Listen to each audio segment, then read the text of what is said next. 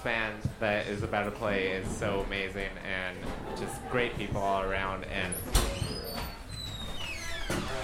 just be ready to be bestowed with greatness upon yourselves. Space.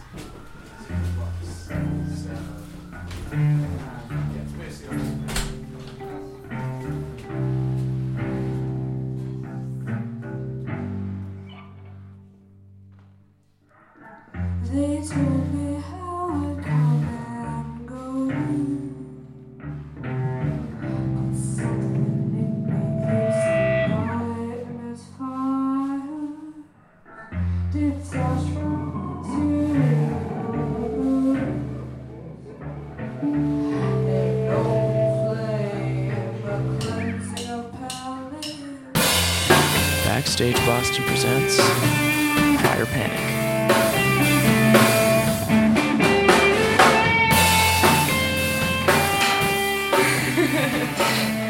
Live on the Zoom. Rolling start. So obviously, like, your big standout thing with Prior Panic is that you play cello, and that's not in a lot of other like local bands. No. So like, how do you think that like influences your sound or like kind of sets you apart? You know, like what is that whole part of your music? Yeah, it's like, it's like, I play cello in a rock band because I don't know how to play guitar. I'm a classically trained cellist. Like, I started playing cello when I was 10. I like went to orchestra camp a bunch throughout like middle and high school, and started doing Berklee stuff and like straying from like classical music like my junior year of high school, and like started learning how to like sing and play simultaneously on my acoustic, and yeah, just like learning different styles and like how to play, like how to improvise and a bunch of other things. And so that kind of set me up to be able to write my own music, and I wrote like cello songs some at like the end of high school, and then I like switched to like making like electronic music for a minute, and then Prior Panic was actually an electronic project in the beginning before I added cello, and like the EP was supposed to be like all electronics and no cello, but I scrapped it like 2 weeks before. Oh man. Yeah, so it's definitely like grown and changed a lot over time. The cello has become like a more it's interesting because it kind of shifts in function between like being like a more melodic or like harmonic instrument or like being a bass in the band. So it's like interesting navigating that back and forth sometimes, and like I feel like the sound, like my influences are kind of all over the place, but like a lot of it goes back to like mid to late 2000s like indie art rock stuff, which is definitely funny in some ways, because it's like not necessarily like an aesthetic that I'm like going for, but I feel like it like chamber pop, you know, kind of like influences like kind of chamber punk influence or chamber pop influences with like coming up in like a more punk based scene maybe.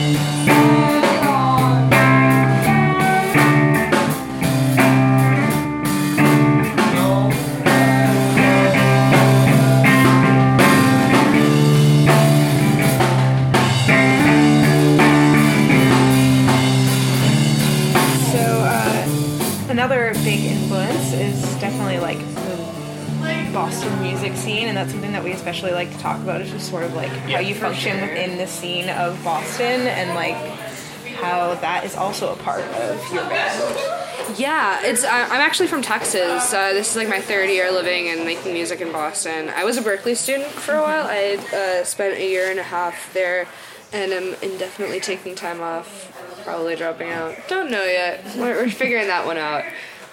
So like at first, like I didn't really access the DIY scene until like midway through like my second semester of Berklee. I was kind of like wrapped up in like the Berklee community, which, you know, positive in some ways, but ultimately I wish I had spent the time that I'd spent like doing Berklee things, like doing more Boston DIY, like community-based things. But going to shows completely changed like the way that I like appreciated music and like wrote music for sure, and like I found a lot of influence in like bands that are definitely like heavier. I don't know, like the first like Boston DIY band I fell in love with was Den, and they're also like close friends, and like they've supported my project. So I don't know, it's just like there's so much community. Like the fact that like one of my favorite bands my freshman year ended up being like the first band to like support me really in Boston.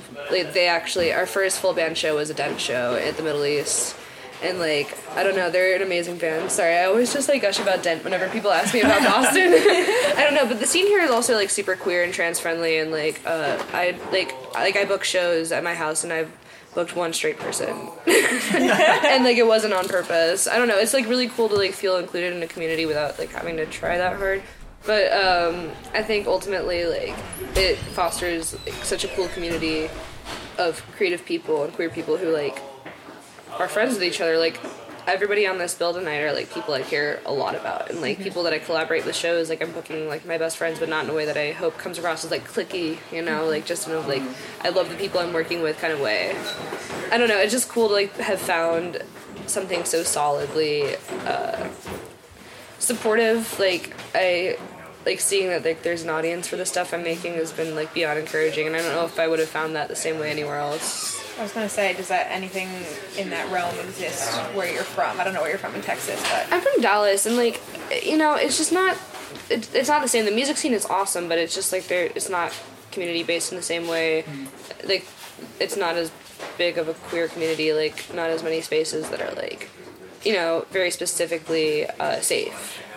Or like deliberately safe. Like the scene is really interesting. There's a lot of experimental music and like a lot of people doing multiple things at a time, and it's really impressive and exciting, but there's a lot of work to be done, and there's a lot of work to be done in the Boston scene too. Like you know, I think right now we're seeing an awesome surge of like queer bands, trans bands, like women fronted bands, like just like, and not, I don't think identity should be key and like talking about the music scene, because it's not the most important thing, but it frustrates me when people act like we shouldn't acknowledge that it's a positive thing when queer and trans people's voices are being uplifted. yeah. I don't know. I think it's important to like not tokenize ourselves, but like I think positivism in some ways like is like a good thing for like queer communities and like queer people making music.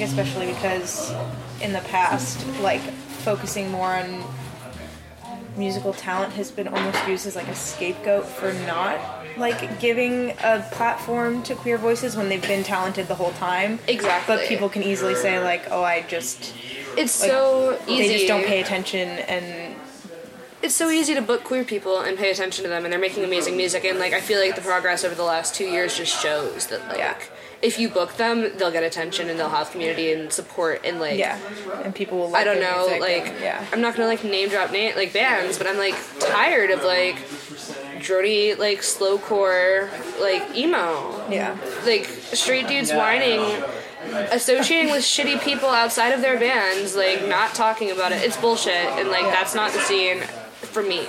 And I know for like the fucking hundreds or thousands of like young queer people in the scene. I don't know.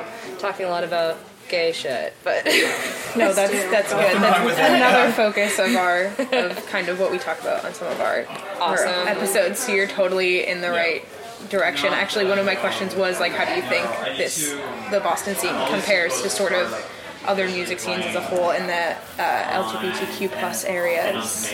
My only real context is Dallas.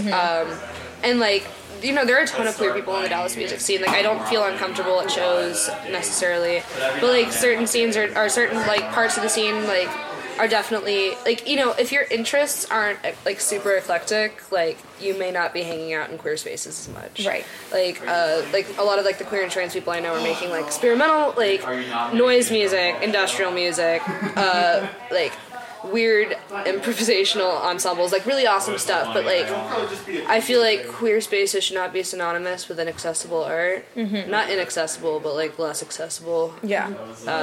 I don't know, so I think that's a problem. I think the fact that like the music in Boston is so universally good, like there's just so much good stuff going on, and I feel like it's like it has wide appeal, and like those being safe spaces, I think gives like, you know, obviously like it's underground or whatever, but like people get to shows and like safe queer spaces are happening, or safer spaces. I struggle to use like the word safe space, but like, you know, Places built with the intention of being safe. And, yeah, or like if not built with that intention, which it should be, like the people that actively populate working to enforce that Yeah.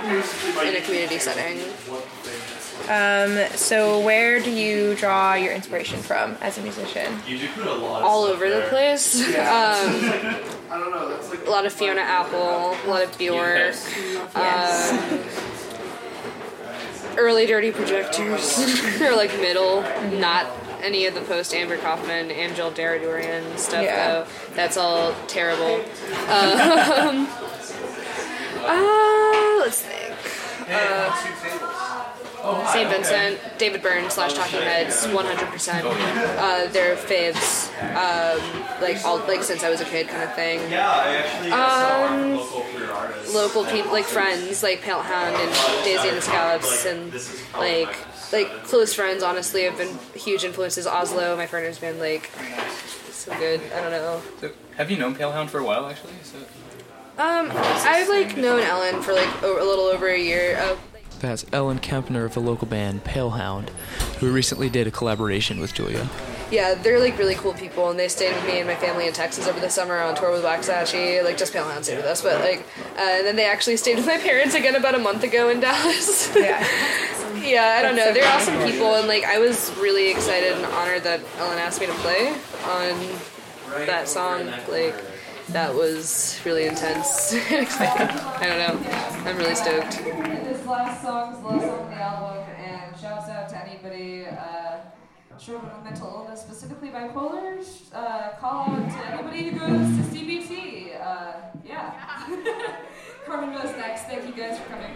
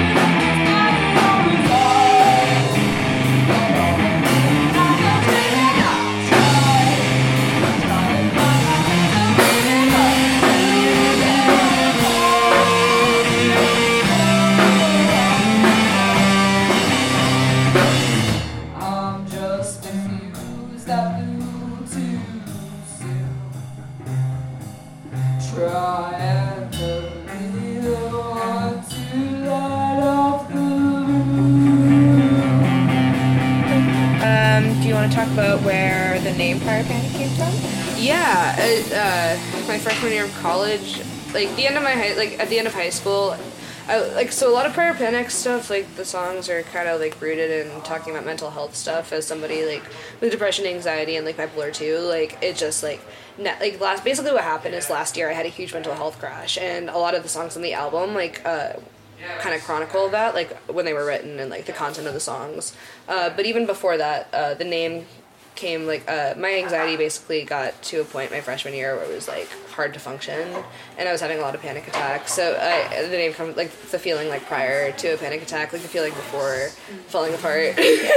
So you kind of feel like you're almost in a way destigmatizing the conversations, even just through something as small as like having that as the name of your music. Yeah, like not even so consciously, like it's like not really going in with an intention of destigmatization, but I think it's really important to like talk about that stuff. Like on a daily basis, you know, I make a point to like talk about these things with my friends. Like I feel like we do like cognitive behavioral therapy on each other, just in like day-to-day life.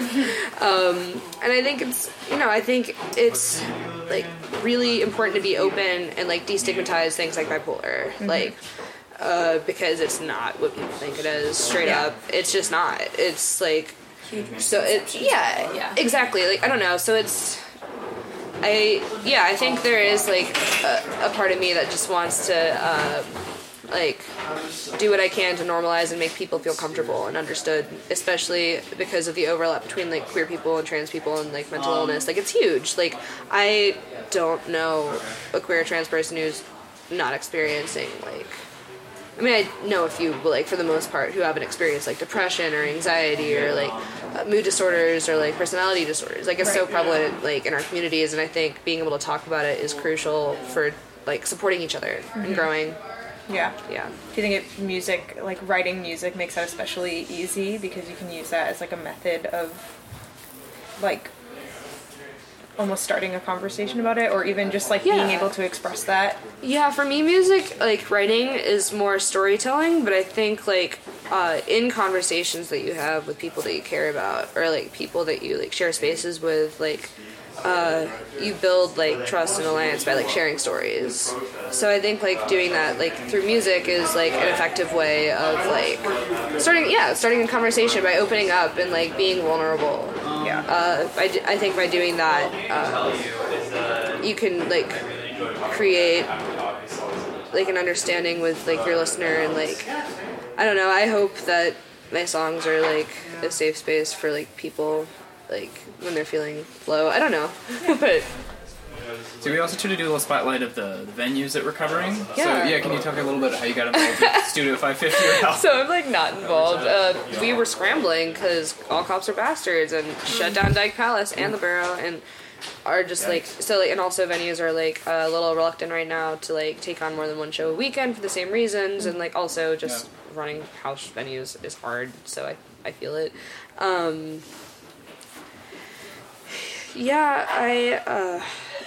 I made like some desperate posts, and this person Ben reached out to me, and he does work study here, and he said that he could book the space from 9 to 1, and that if we brought our own gear and cleaned up afterwards, it would be fine. And I don't think we're gonna have the problem with cot presence, and it's a huge space in a cool room, and you can't wear your shoes in it. Oh, nice. Oh, it's fine. Already broken that rule. So did I. Just like for future reference, you can't wear your shoes in there. So it's kind of a cool spot. That sets a certain vibe. You know? I'm feeling it. Like honestly, like for something in a pinch too, I feel great. Great. Yeah, there's a Marxist library right downstairs. Is that related to the venue or? I don't know. It's not a venue. It's a dance studio. That's the other thing. Oh right. Okay. So I mean, like it's like an art space, but it primarily is a dance studio. So I don't think the dance studio is related to the Marxist bookstore, but I am in love with the Marxist bookstore. I mean, as a leftist who likes reading leftist content, I am into it. Yeah, I think that honestly adds so much personality, even though it's not actually a part of the venue. Just it's the fact great. that it's here. Informative. Like I'm a big advocate for having more visual art at gigs. Actually, Minerva from Flora King Collective is set up right there, and she's a fucking angel. And she's been coming to a lot of shows at the Planet where I have shows, and like has like come to other shows as well, and she's killing it. And she brings a lot of art like from local artists, a lot of queer and trans artists and artists of color, and it's awesome. I think there needs to be more integration between like basically anything DIY and music in the DIY scene. Like we need to have visual artists like showcasing their stuff. Like why not share spaces? I think I think another move is to like make texts, like radical texts, available in safe spaces. I think like leftist ideology like informs like the tenets that like safer spaces should operate on in some senses. Like obviously not all. It it's nuanced, but I think having access to like leftist texts is would be like, I mean, I know a lot of spaces already do that, like anarchist bookstores, like I know like co-ops as well that operate as venues. I know there are some in Worcester and Western Mass. But I think doing that on like small scale things would be awesome too. Like if there are people who are collecting zines or texts who like would want to bring that and share that. I don't know, I think more integration of all things DIY, queer, leftist, community-based could be more integrated into our scene. But it's cool that I'm nitpicking things that specific about the Boston scene at this point.